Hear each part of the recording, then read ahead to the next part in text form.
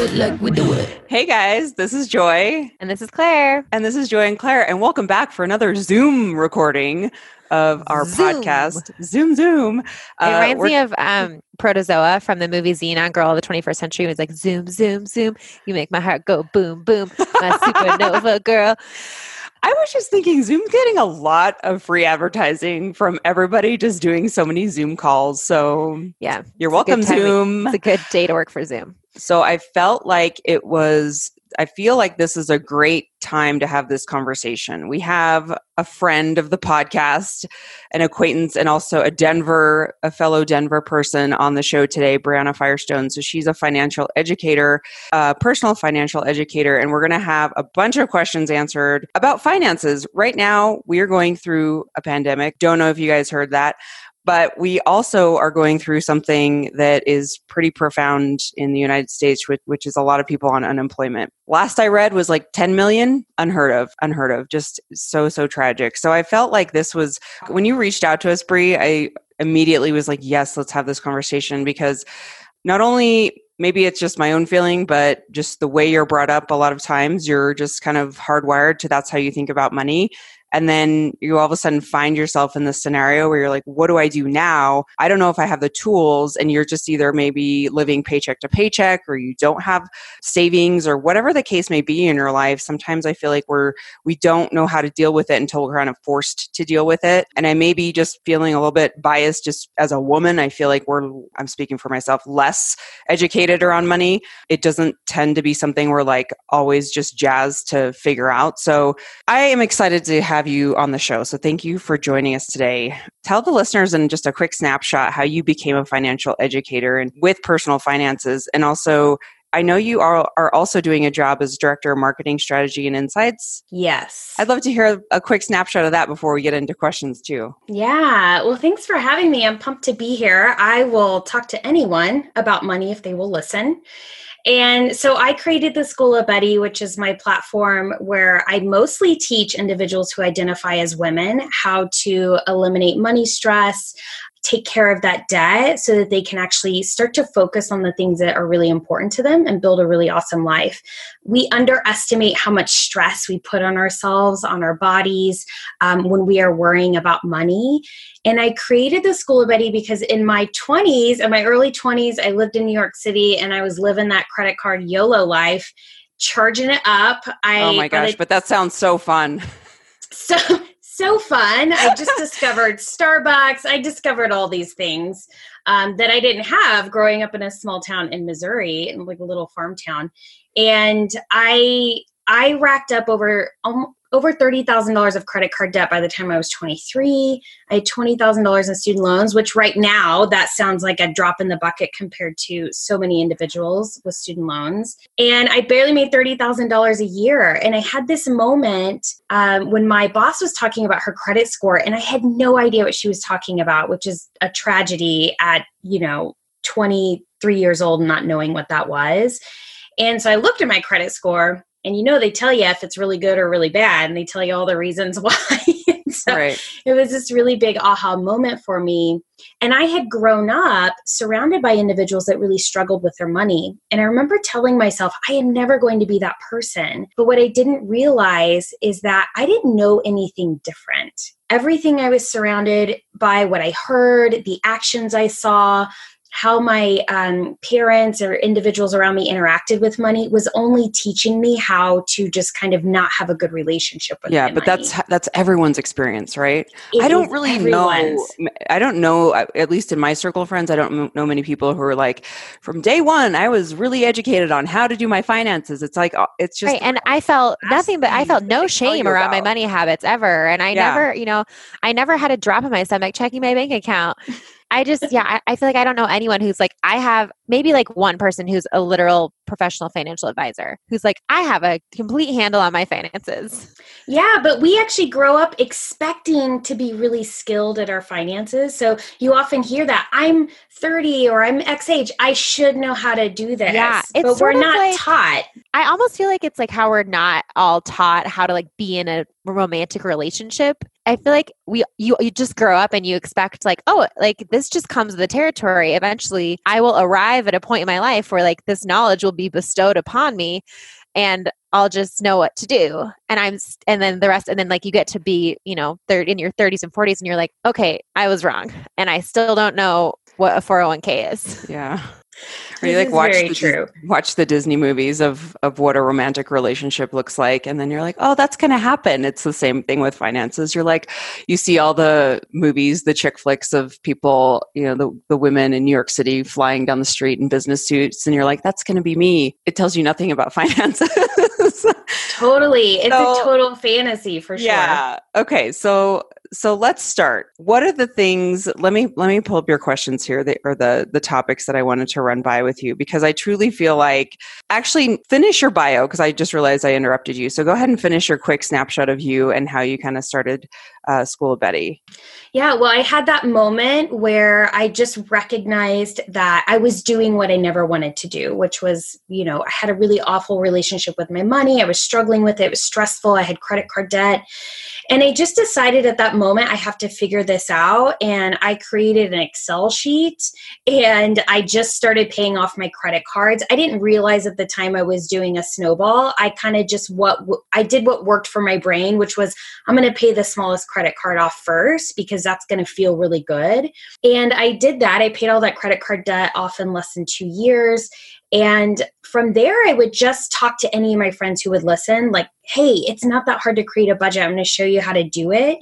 And I started to do that. And then when my husband and I moved to Denver, we've been here almost 13 years now, but there was a moment he was laid off and I wasn't working at the time. We had this really weird shift. And what happened was we bought our house and then we got really relaxed about that savings account, right? Because when you save for a house, it's like a big chunk of money. And we found ourselves in a financial pickle. And so I decided I have to do something pretty drastic right now in order to help us. One, I got to get a job. Two, I gave up shopping for a year. And that sounds really drastic for me because I was basically at Ross and DSW every weekend. And I still kind of lived like I was working in PR, which is where PR and architecture and design, but I didn't have anyone to wear that for because I wasn't working, but I was still shopping. I still love shopping just in case I get that job again. Totally.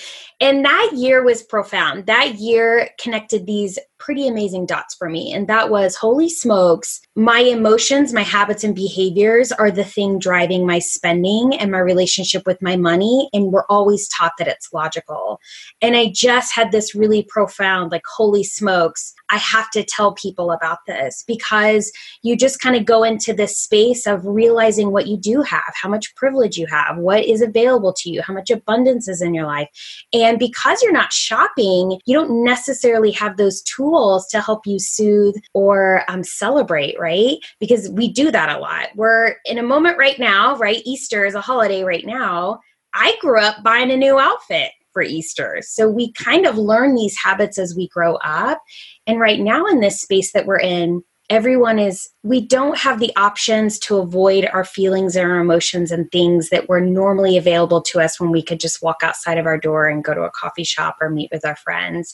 And so that giving up shopping for a year was a game changer for me. And that is when I started to develop the School of Betty. It's almost 3 years old now, and that's where I am today. Okay. So we want to talk about money and emotions, and you just touched on that. So how to stay grounded. What do you think about with emotions and money? When I think about that, I think about how you're raised, your beliefs around money, your beliefs around spending, your beliefs around how you impulse shop or whatever the case may be, where if you're sad, if you're feeling frustrated, buying something may give you that hit of satisfaction. We see that all the time, or people who hold on to things, and we could go down that rabbit hole too, of just how you spend your money and the way that you put value on things.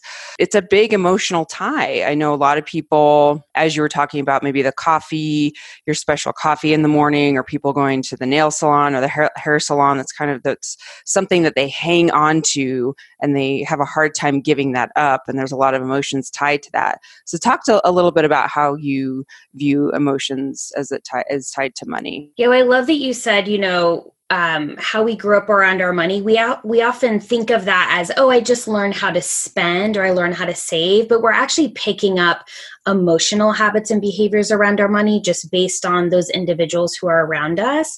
And so first and foremost, it's so important to actually pause and think through back in the day, and I mean go way back, right? From 13 and younger, how was money in my childhood or growing up that is, I have beliefs potentially in my subconscious that I'm not just thinking of on a daily basis that truly are impacting how I am behaving with my finances and my money. And so when I'm coaching my students, we don't start first with budgeting. We start first there with unpacking what that is, because, I say you've been carrying around a big old suitcase like baggage, and we get to pause and open it up, unpack it, and identify the things if they've been serving us really well, because it doesn't mean that you didn't learn some good things about your money growing up. We get to put those back in the suitcase, but the things that are no longer serving us, the stress around our money, the negative mindset around our money, the not feeling comfortable with money and spending it immediately when we have it, or not being afraid to spend money, holding on tightly to money because it feels quote unquote secure. We get to decide not to carry those with us and move forward. The thing that I want to give just a personal example as you're saying this, just as if it's helpful, is, I grew up in a very blue collar environment. All of my family's blue collar workers, and we did not have a lot of money. So my beliefs were very much of lack, but they never outwardly said we don't have money. I just sensed it. And my mom was always cutting coupons and like using coupons anytime we would go to the store. And I was always the one wearing the less nice clothes of my friends, like those types of things. And we always drove used cars because my dad's a mechanic. And so, it's that grease under the fingernails type of environment. And I remember when I was finally working in my, career now as a therapist, that I had to get a new car because my car had broken down. And it was not fixable. I truly had to just scrap it and get a new car. And I remember during that process, I was like, okay, well, I guess my dad told me growing up, like, never have a car payment. Like, you don't need a car payment. You can get a very cheap car and never have a car payment. That was the belief, like, that just drilled in my head. And so I remember when it was time to get a new car, I was dating my boyfriend, now husband at the time. And he was like, oh, okay, so here's what we do. We go and we look at cars. I'm like, yeah, but I can't have a car payment. And he's like, why? And I was like, because my dad told me. Right? He's like, well, you have a job now and you can actually let's look at your budget. You could actually afford a car payment now. And that was like, that's an example of like how you're raised and the beliefs that are just ingrained, where all of a sudden you go, oh, wait a minute, I'm doing a challenging of my beliefs system. And it was really helpful. Very scary, I must say. Super scary, because spending money is very uncomfortable for me. So I always have panic attacks when it's like, even though we have money, I have to really think things through before.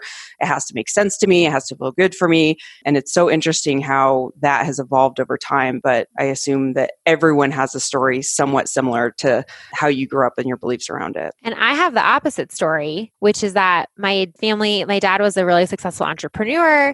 We had like anything you wanted. It was not a big deal. I remember being in high school, and my dad got a Prius the first year that it came out. And we always only leased cars. And he like took me with him to the dealership, and I was 16, and he was signing the lease forms for his Prius. And he looked at me, he goes, do you want one? Like he was like ordering an appetizer.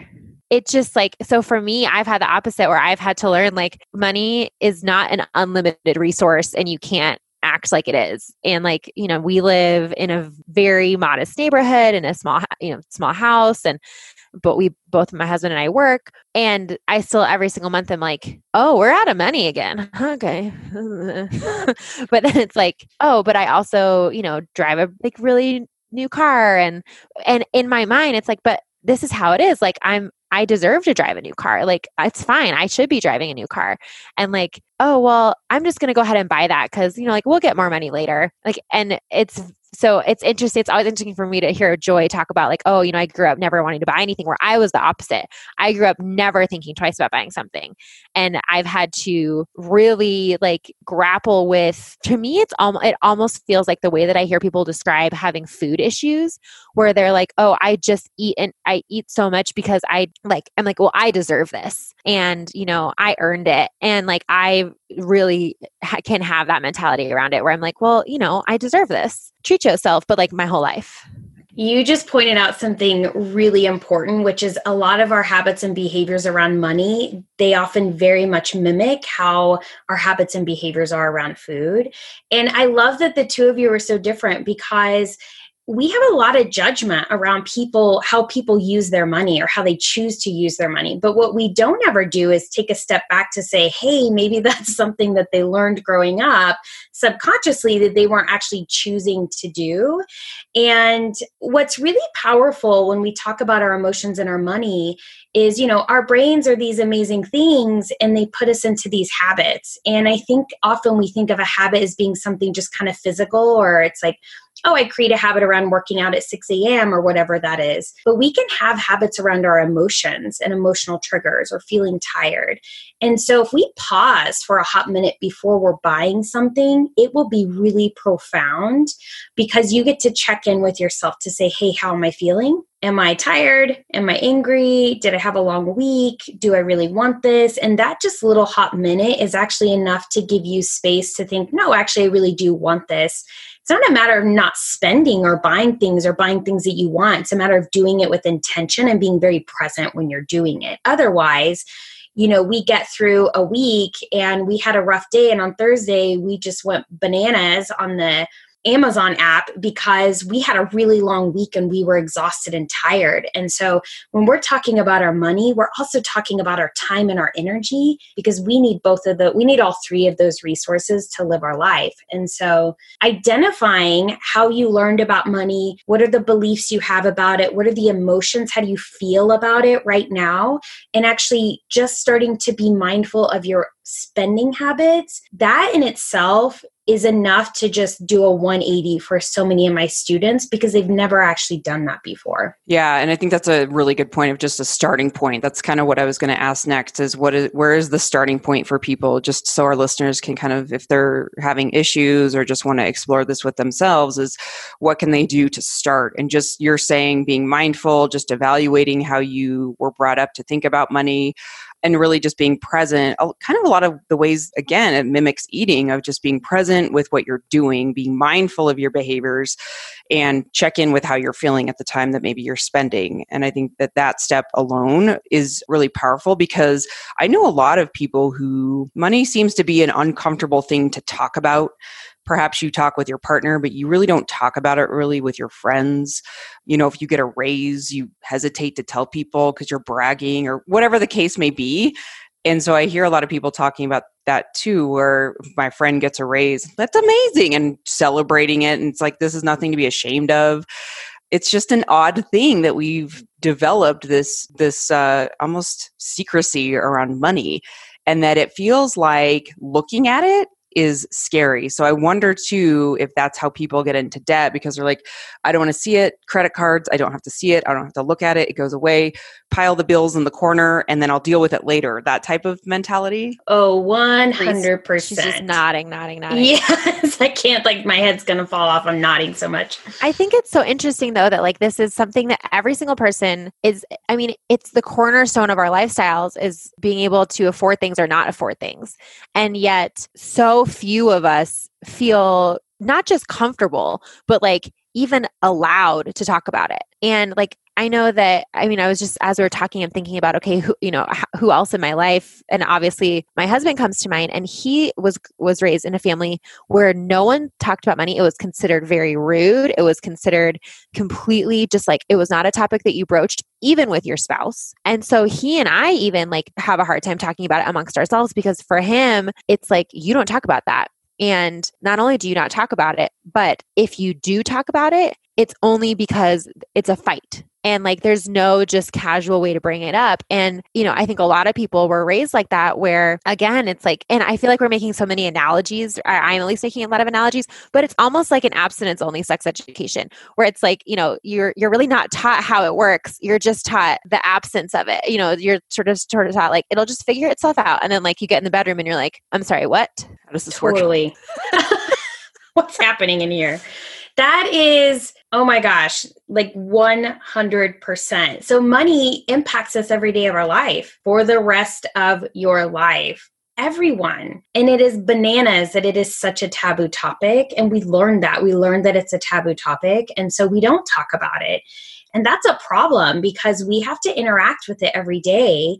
And as Joy mentioned, it can cause us to spin into avoidance because most of us learn that money is stressful, money is bad. So a lot of us secretly want more money, but then we judge individuals who have money, right? We got to pick one, pick the one you want. But when we're in that space where we think of something as bad as stressful, guess what you do? You go away from it. You avoid it, yeah, right? You don't want to face it. It's very uncomfortable. We totally procrastinate the things that we don't want to feel. Oh my gosh, 100%, right? Our brain going towards pleasure and away from pain. If we always associate money with being hard or not fun or, just a stressful thing, you're not going to want to deal with it. And talking about money with a partner can also be really challenging and hard. But you mentioned, Claire, which is really important, is identifying where you each kind of learned about money. What are our beliefs about money and how do we feel about it? And one of the biggest tips I can say for couples or individuals who are sharing finances to start talking about it is to identify, number one, go through that space of, well, how did you learn about money? Was it stressful? Was it easy? Did you worry about it? And the second thing is actually to create your visions. Like, what's your vision? Because that actually gives you this North Star that then you can start to use your money, time, and energy to get you there. Can you give an example of like your vision? Are we talking like vision board stuff? Or are we talking about like, I want to meet this number of, I want to make this much money in a year? Yeah, it could be either one, right? Okay. So I actually find visioning for my students can be very hard, especially for my students who identify as women. It's like they don't give themselves permission to say, that's the dream life I want. And so this can be a challenging exercise, but it can be, I want to hit X amount in a salary, or wouldn't it be great if you're with a partner, like to buy this house in this neighborhood, that you start to actually identify some shared goals together that you're working towards. It's super important. And for those that are in avoidance with their money, we have to change the narrative around our money, and we have to start to rewire our brain about how we think about it. And so one of the things, because it is so emotionally charged, and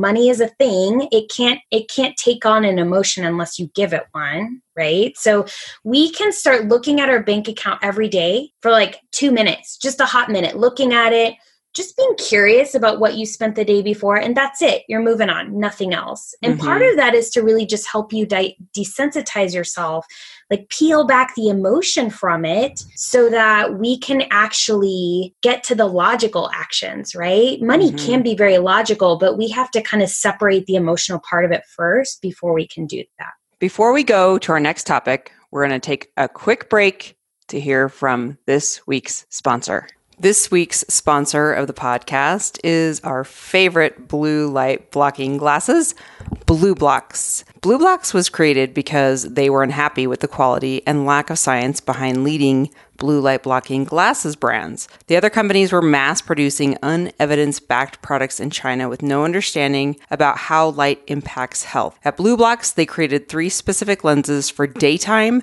nighttime, and for color therapy, exactly in line with what the peer-reviewed academic literature was suggesting. Their products are made under optics laboratory conditions in Australia and are shipped all over the world. They have 3 lenses: Sleep Plus, Summer Glow, and Blue Light. They're the only company who offers blue light filtering lenses backed by the latest science. No substitute is made that will sacrifice optimal for cost. They have produced the most efficient and effective blue light filtering lenses on the market. They're the only company who offer the full range of lens technologies. Every member of their team is well-versed in the science, having researched light and health for years.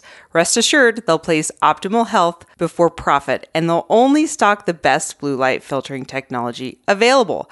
All of their lenses are manufactured and fitted in Australia Optics Labs, not overseas. This ensures a higher level of quality in each pair as opposed to mass-produced, cheaper options available, which often fail quality control tests. Their team constantly monitors the latest fashion trends and launches new lines of frames every 6 to 12 months. At BlueBlox, their team makes sure you have the latest on-trend styles so you remain as cool as last season. They want to cater for everyone, so they offer a custom-made prescription service available. Whatever your prescription or reading magnification, they can make them into BlueBlox for you. They're the only company that offers a send-in-your-own frame service. Send them an old pair of frames or your favorite frames, and they'll turn them into BlueBlox for you. They cater to everyone, including kids, and they have the largest selection of frames to choose from, whereas other companies have only a few pair. You can support the podcast by supporting BlueBlox by using discount code JOY. That's me. Discount code JOY at checkout. They also have a mission to give back. BlueBlox is also the only blue light glasses company who has a charity partnership.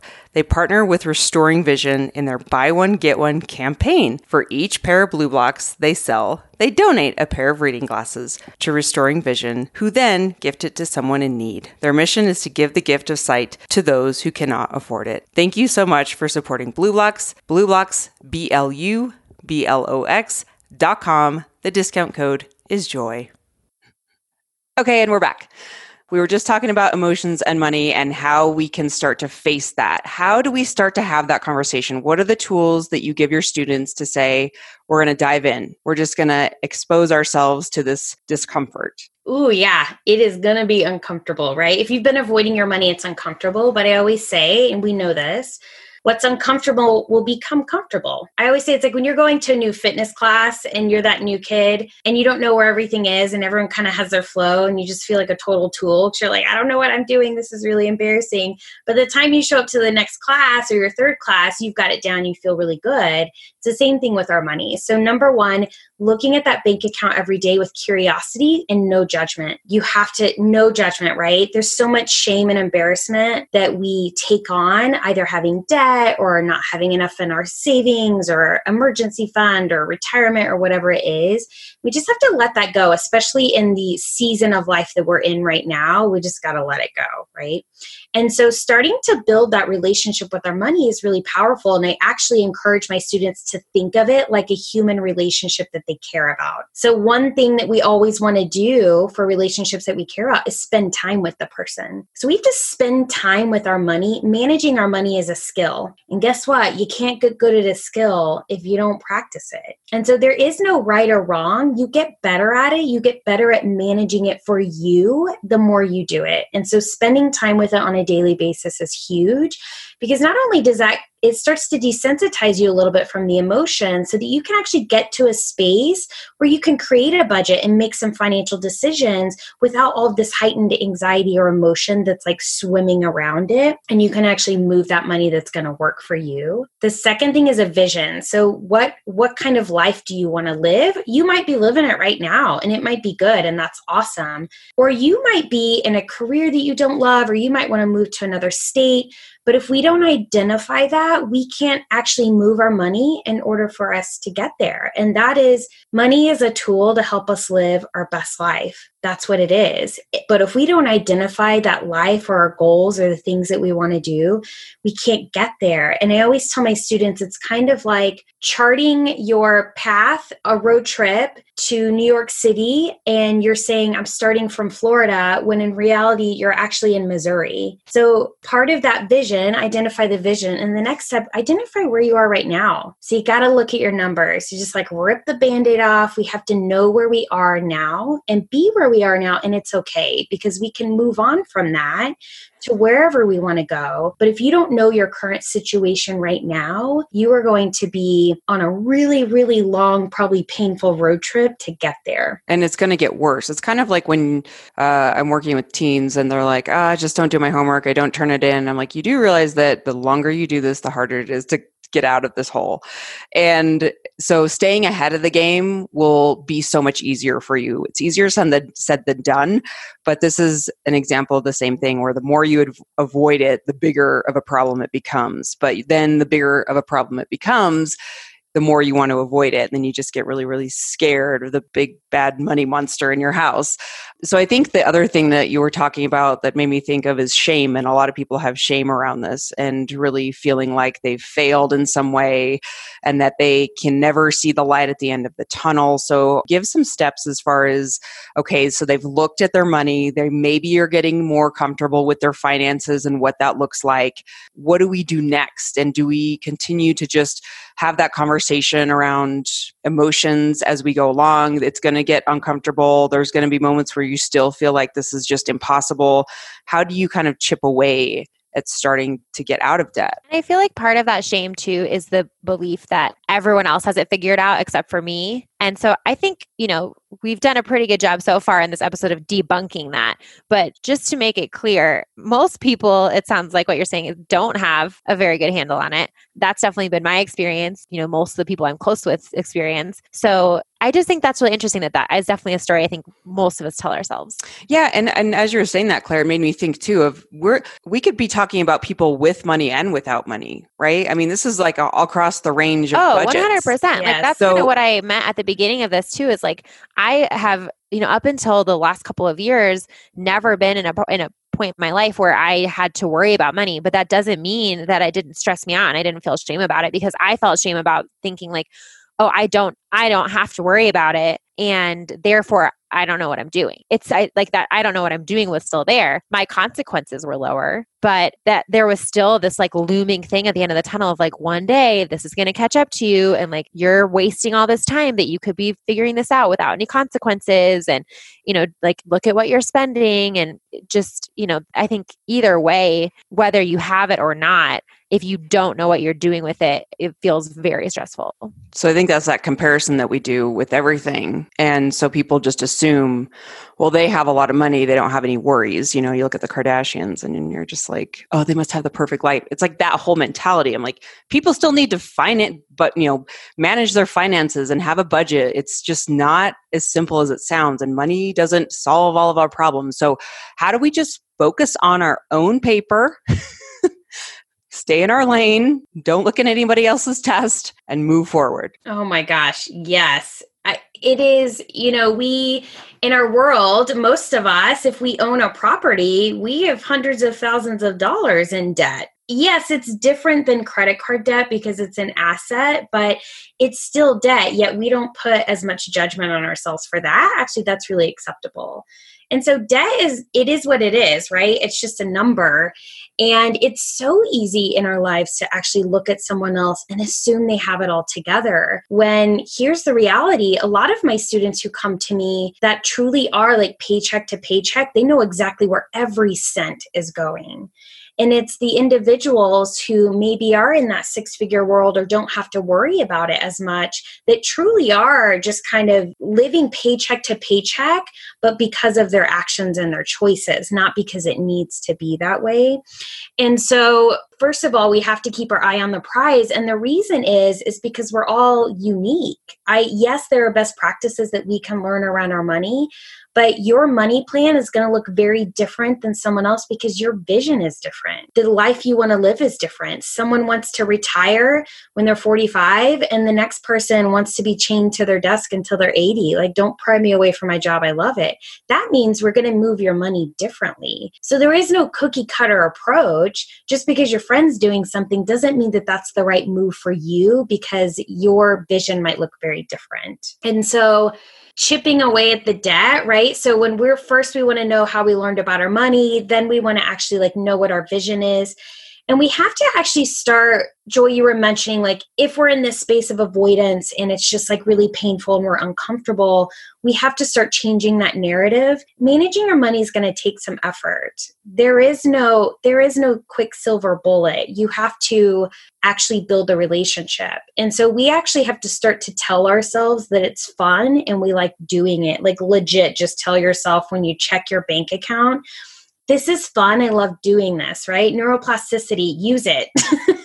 Help rewire your brain to think differently about your money. The second thing is like, you have to have a budget. Let me debunk this real quick. Everyone assumes that a budget means that it is like a diet and is super restrictive and means that I can't have fun or live my life. Yeah. And that is just not the way it works. And most individuals don't even try to do a budget because they're afraid of that. And the reality is a really good budget, it feels pretty fluid. Like you aren't really feeling like you're restricting yourself, quote unquote, because you've made choice, big word.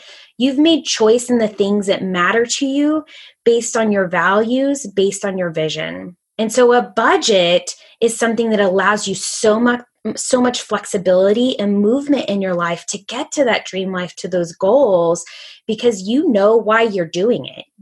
That deep connection, why you want to stick to the budget or why you want to put money in that savings account, you know why. You can visualize it, you can feel it.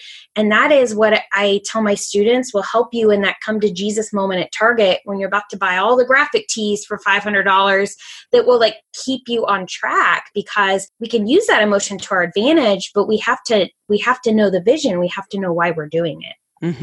So it's kind of the same way of having a roadmap as a budget. It's not a restrictor. And I think a lot of people equate it with what you said as being restrictive. And I think that if you look at it in the other way of, no, you just need a roadmap, because my husband's really good at doing budgets. And that always gives me anxiety. And because I go from the place of like, oh, that just feels like I'm restricted. And he's like, don't you want to know where things need to go? I'm like, so he's like the roadmap person. And I'm more of like, budgets make me feel suffocated. Which is, I think, I loved your analogy with the diet, because Joy, diets also make you feel suffocated. Like once you tell Joy, like, these are the rules you have to follow, she's like, no. And it just wants to like, just throw that off immediately. Makes you feel suffocated. Yeah. And we know when we do something like hardcore 180, we can use our willpower and our grit for a little while to keep us on track. But eventually it's exhausting and it's not easy anymore, right? Our brains love easy. So we have to make managing our money and our budget easy so that we can stick to it. And in most individuals, when they start creating a budget, they go to that diet place and they just create what I call a fantasy budget. They're like, oh, this is what I spend on this and this is what I'm going to stick to. And they haven't actually looked at their real spending. Because guess what? It's usually real different from what you think it is in your head compared to what you're actually doing. And like most banks will give you reports on like which categories you're spending on. At least I have Wells Fargo, and it'll kind of give you a chart of like, this is where you put your money this month. And so even if people don't want to sit down just yet, I'm pretty sure most banks have that feature. Or if you do Mint's a great way to kind of see where things are going and give you that visual snapshot. And if you just want to start there, I think that's just a little bit of to give you an idea of where to start. I feel like a lot of the conversation we've been having is kind of around like reining in your spending habits, just being realistic, figuring out what you have to work with. But let's talk about people who maybe have lost their jobs in the last couple of weeks. What can people do today, now, to relieve a little bit of that stress? Like if you, Bree, lost your job, what would you immediately do? Yeah. The strategies that you talked about for like money management, budgeting, cash flow, like let's talk about how it relates to what we're going through now as a nation. Yeah. Because like if you all of a sudden don't have an income, that's, it's not just about not spending not buying the extra t-shirt at Target. Right. In the Starbucks. Like people are now like, okay, now I have to completely shut almost everything down that I was paying for. Totally. It's a different space, right? We already discussed this. Money's already a charged subject. It already feels really emotional, and you add a pandemic onto it, and it is a totally different can of worms. And so part of this is we want to help individuals get a little bit grounded, right? This is scary. I don't know anyone who has not been impacted by this pandemic. And for so many individuals, their financial circumstances look very different than they did a month ago. And it doesn't help to say you need to have an emergency fund. Everyone knows that. Newsflash, right? That's very logical. We all know we need it. This is a moment where we're feeling it. And so instead of spinning in that space, we want to be able to take some steps and relieve some of that stress, because the reality is, we're already stressed out. Our cortisol levels are going bananas, especially if we've lost our job. And that is not a space where our brains can actually take some like logical action. And so for any of my students who are in a position right now where it's feeling scary, they've lost their job, they're on a furlough, they have majorly reduced hours, the steps that we want them to take is first and foremost, instead of being in the like, I don't have enough money coming in, because that's not specific enough for your brain. It just will allow you to spin in this space of worrying and anxiety. We actually need to know what it is. So if I say, I don't have enough money coming in, or I say, I know based on all of my numbers now, I need to find $300 extra per month for the next 3 months. That's very specific. And that gives your brain enough space to be like, okay, I can get very focused on my actions that are actually going to help me move towards that to solve that problem. And so it goes back to knowing your numbers. And so telling my students or anyone, if we're doing talks right now, it is, you want to know that cash flow really high level, right? How much money do you have coming in right now? Recognizing you might need to do it for the current month you're in, and it might look different for the next month, right? So just write that number down. How much do you know is coming in? It might be $0. It's okay. Write it down. We have to know where we are, right? Then we need to know, what are those survival expenses? I often talk about this as fixed expenses, but I call fixed expenses meaning they are required for your survival. Now, most of us are in a space right now where we already really know what those are, because we've been living in a pandemic for over a month now, at least like in shelter in place. And so what are the things that you need to keep food on your table, roof over your head, be able to work at home if you have that luxury, be able to look for a job if you need to. So it's like internet, your medicine, groceries, your healthcare, rent, or your mortgage. What are the basic needs where it's like, if push come to shove, I need these and I know how much those cost total. Then we go on to what are our minimum debt payments. And again, this is all just to get an idea of like, what is our cash situation right now? Minimum debt payments, because if we can, we want to be able to stay good on our credit, which means 35% of your credit score is making the minimum payments on time. We might not be able to do that, but let's at least know what those numbers are. So credit cards, student loans, yes, there's stimulus that can help you if you have federal student loans, but just know what those are, minimum payments and that total. And then your variable expenses are the nice to have. The reality is right now, most of us are not doing those. We have given them up. But if you're in a situation where you have lost your job, there's probably more wiggle room that you have. And so now you know how much money is coming in. You know what your survival expenses are and your minimum debt payments. Add those up and then subtract your expenses from what you have coming in. You're either going to have money left over, you're going to have zero, or you're going to have zero or negative money. In any situation, those are your three options, right? That puts you in a place, it might be hard to look at the number, but that gives you a North Star, a very good target to look for. So if you're negative, we need to find money. And here are ways we can find money. Do you have an emergency fund? If you don't, cash is queen right now. So that means we're not going to be trying to pay off debt. We're making minimum payments on debt, right? We need to try to get as much cash as we can. We're going to be looking at unemployment options if you have lost your job. We're going to be looking at those student loan options if you have federal student loans, so that we are not making payments right now and that's giving us some more cash flow. You're going to look at your credit cards. I know most people will be shocked to hear a money coach say this, but do you have credit cards? And if you do, how much available credit do you have on them? Worst case scenario, y'all, you might need to use them to survive, and that's okay. What of your expenses can you put on a credit card? You can buy groceries on a credit card. You can probably put gas on a credit card, other payments, identify what those are, because it's not ideal. Decisions we're making right now are not ideal, but they're the choices that we have. And our main goal is to keep us safe and secure and alive, right? We're in survival mode right now. Yeah. I was going to ask if that's, is now the time for people to work with their credit card companies and say, hey, can you reduce my interest rate? Or, are those the things that people should be asking?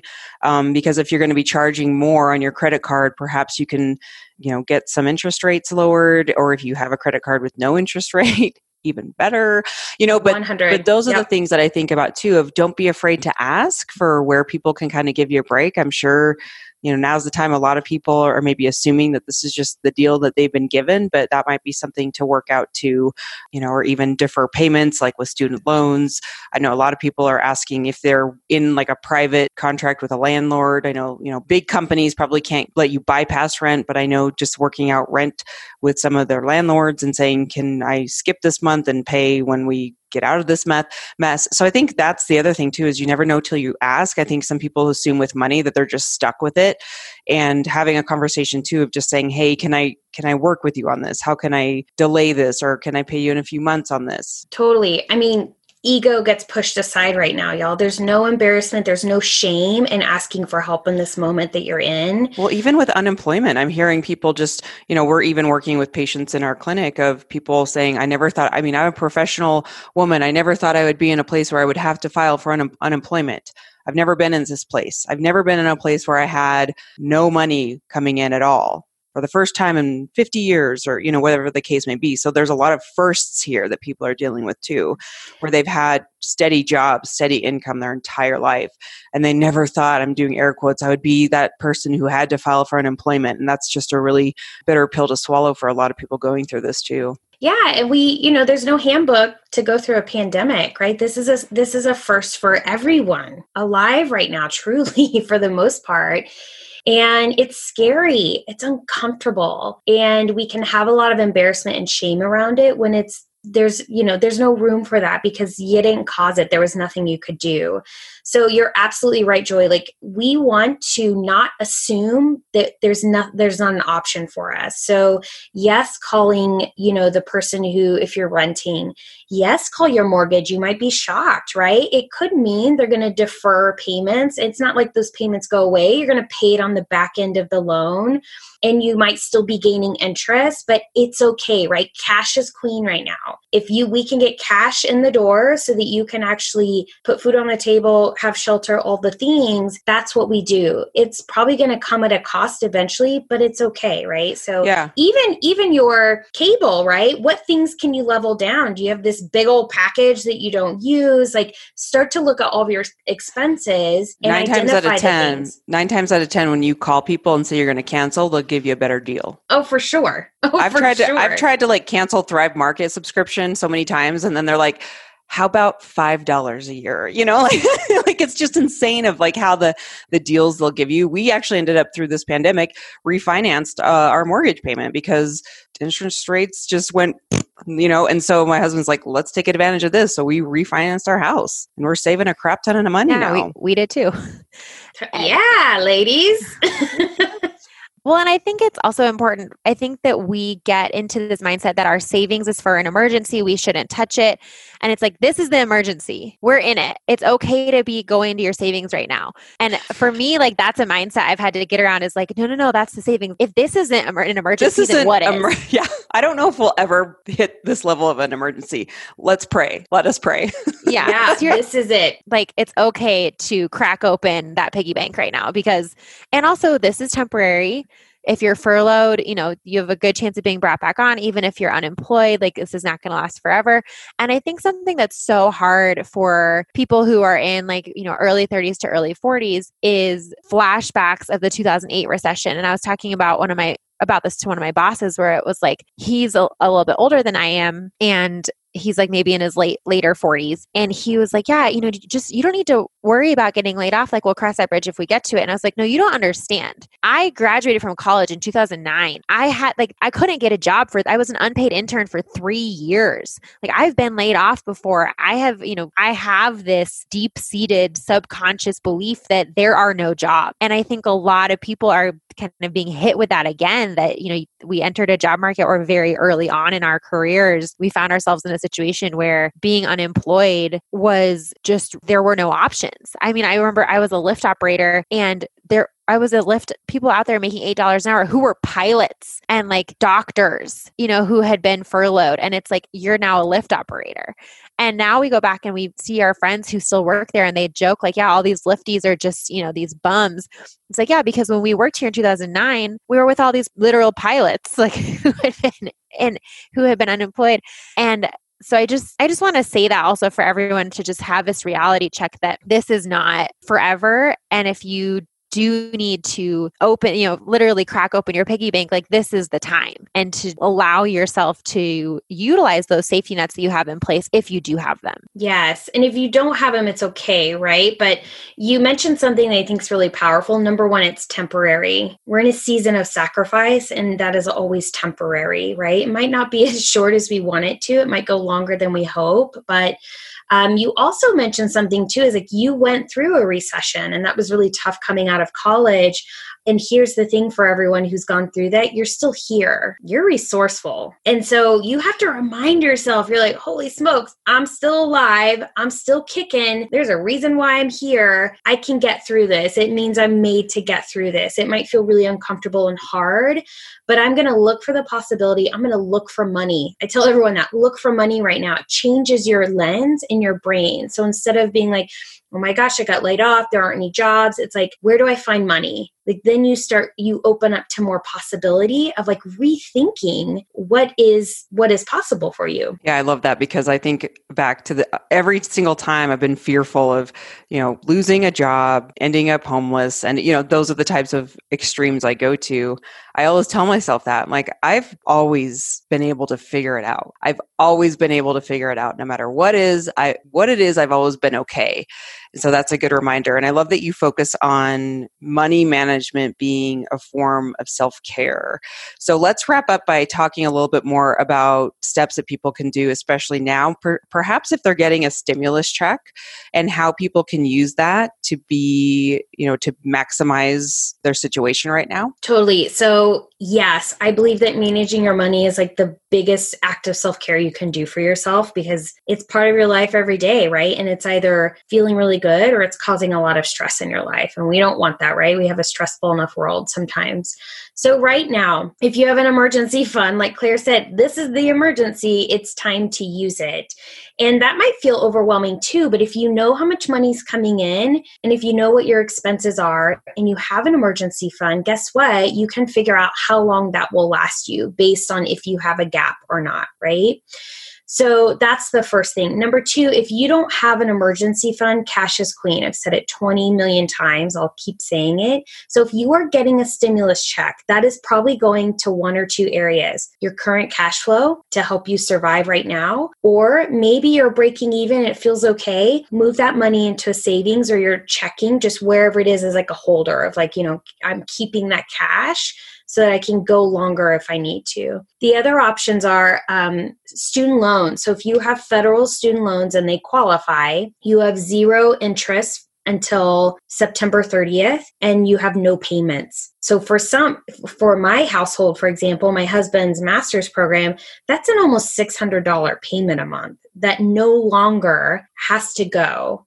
Right? So you're not going to gain interest on that loan, and you have that money that's freed up. So if you need cash flow right now, use that money. And so some questions I'm getting from students are like, well, I have a really awesome emergency fund. My question is, how awesome? Like truly, how long can you go, and how secure do you feel in your job? And I don't have credit card debt. Should I just continue to pay the student loan down, or what should I do? It's like, yeah, if you're feeling good about your emergency fund, you feel solid in your job, things feel good, like truly, like in your gut, you're like, I feel pretty good, and you're not just in an optimistic bubble. Use this time to pay down those student loans, like rock and roll on it, because when we come out of this, your payment's going to be lower because you've actually made some really good progress on the principal. If you have credit cards right now, minimum payments right now, if you're feeling good, again, emergency fund your job, yeah, you can go ahead and pay down debt if you want to, but I always recommend, let's just cruise for a few months. Get some cash flow build up, put some more money in there, and let's just see how that feels. For those individuals who are in unemployment right now, reassure that when the additional stimulus comes, which is if you're in unemployment, you get what your state will offer you, right? And that ranges based on the state of what that could be. I think Colorado is like a little over 600 at the max, right? 600 a week.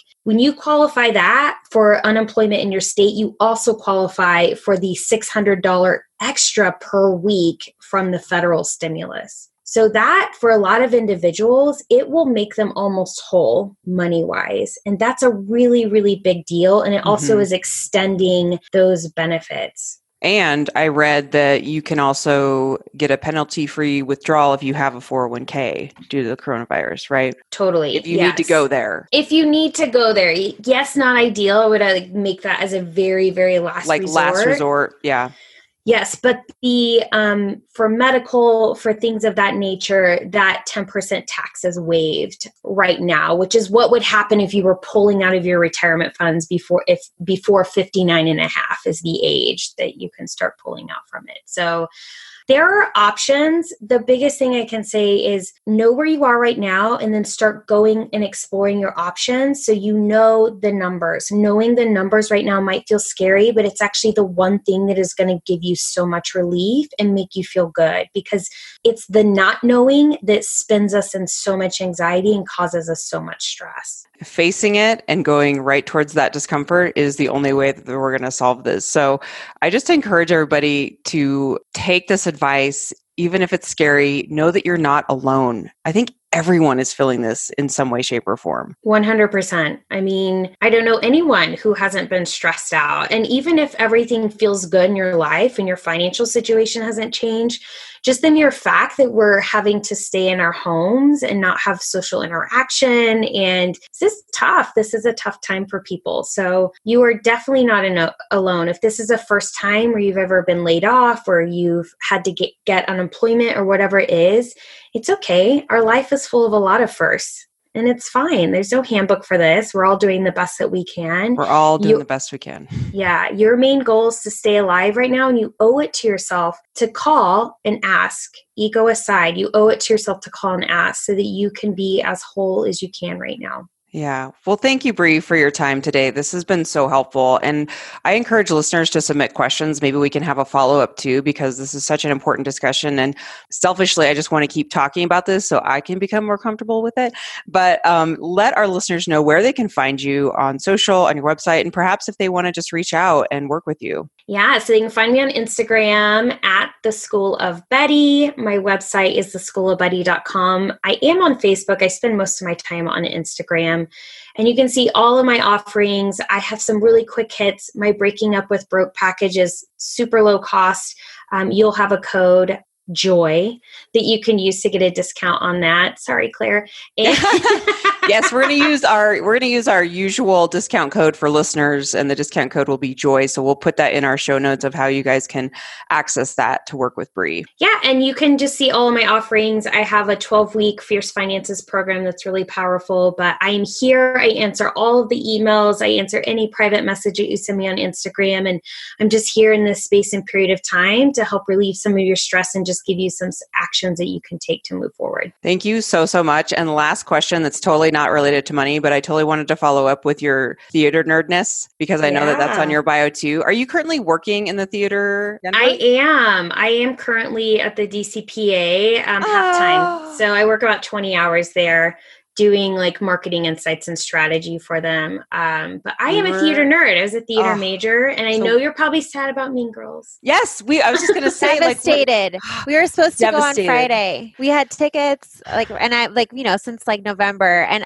of course, I understand. I get it. Yes, but that doesn't mean that I'm not so mad. So sad. But I also feel for the DCPA, because I'm like, how are they doing? Are they doing okay? You're doing 20 hours a week right now? Mm-hmm. Yeah. How are they doing? Are they doing okay? The DCPA is weathering this like most arts organizations, right? Or any large group gathering organization where we're not, 2,800 people can't go into a theater right now and sit and watch a show. And so, it's a bummer. There have been major shifts. There have been major tours that have been canceled, and it just kind of is what it is. But the one thing that you can guarantee about the arts community is that they are incredibly resilient.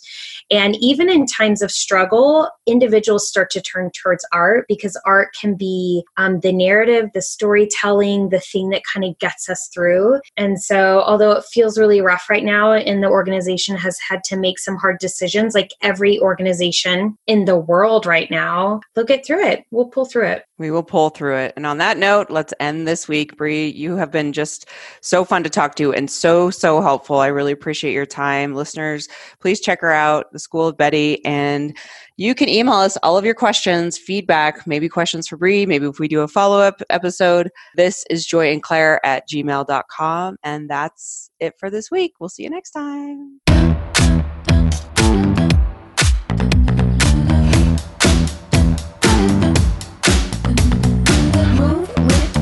Shake it up, stop when the clock hits 13. Sing 1, 2, 3, 4. Cause no one can do it like we do it, like we do it, like we do it. Cause no one can do it like we do it, like we do it, like we do it. Cause no one can do it like we do it, like we do it, like we do it. Cause no one can do it like we do it, like we do it, like we do it.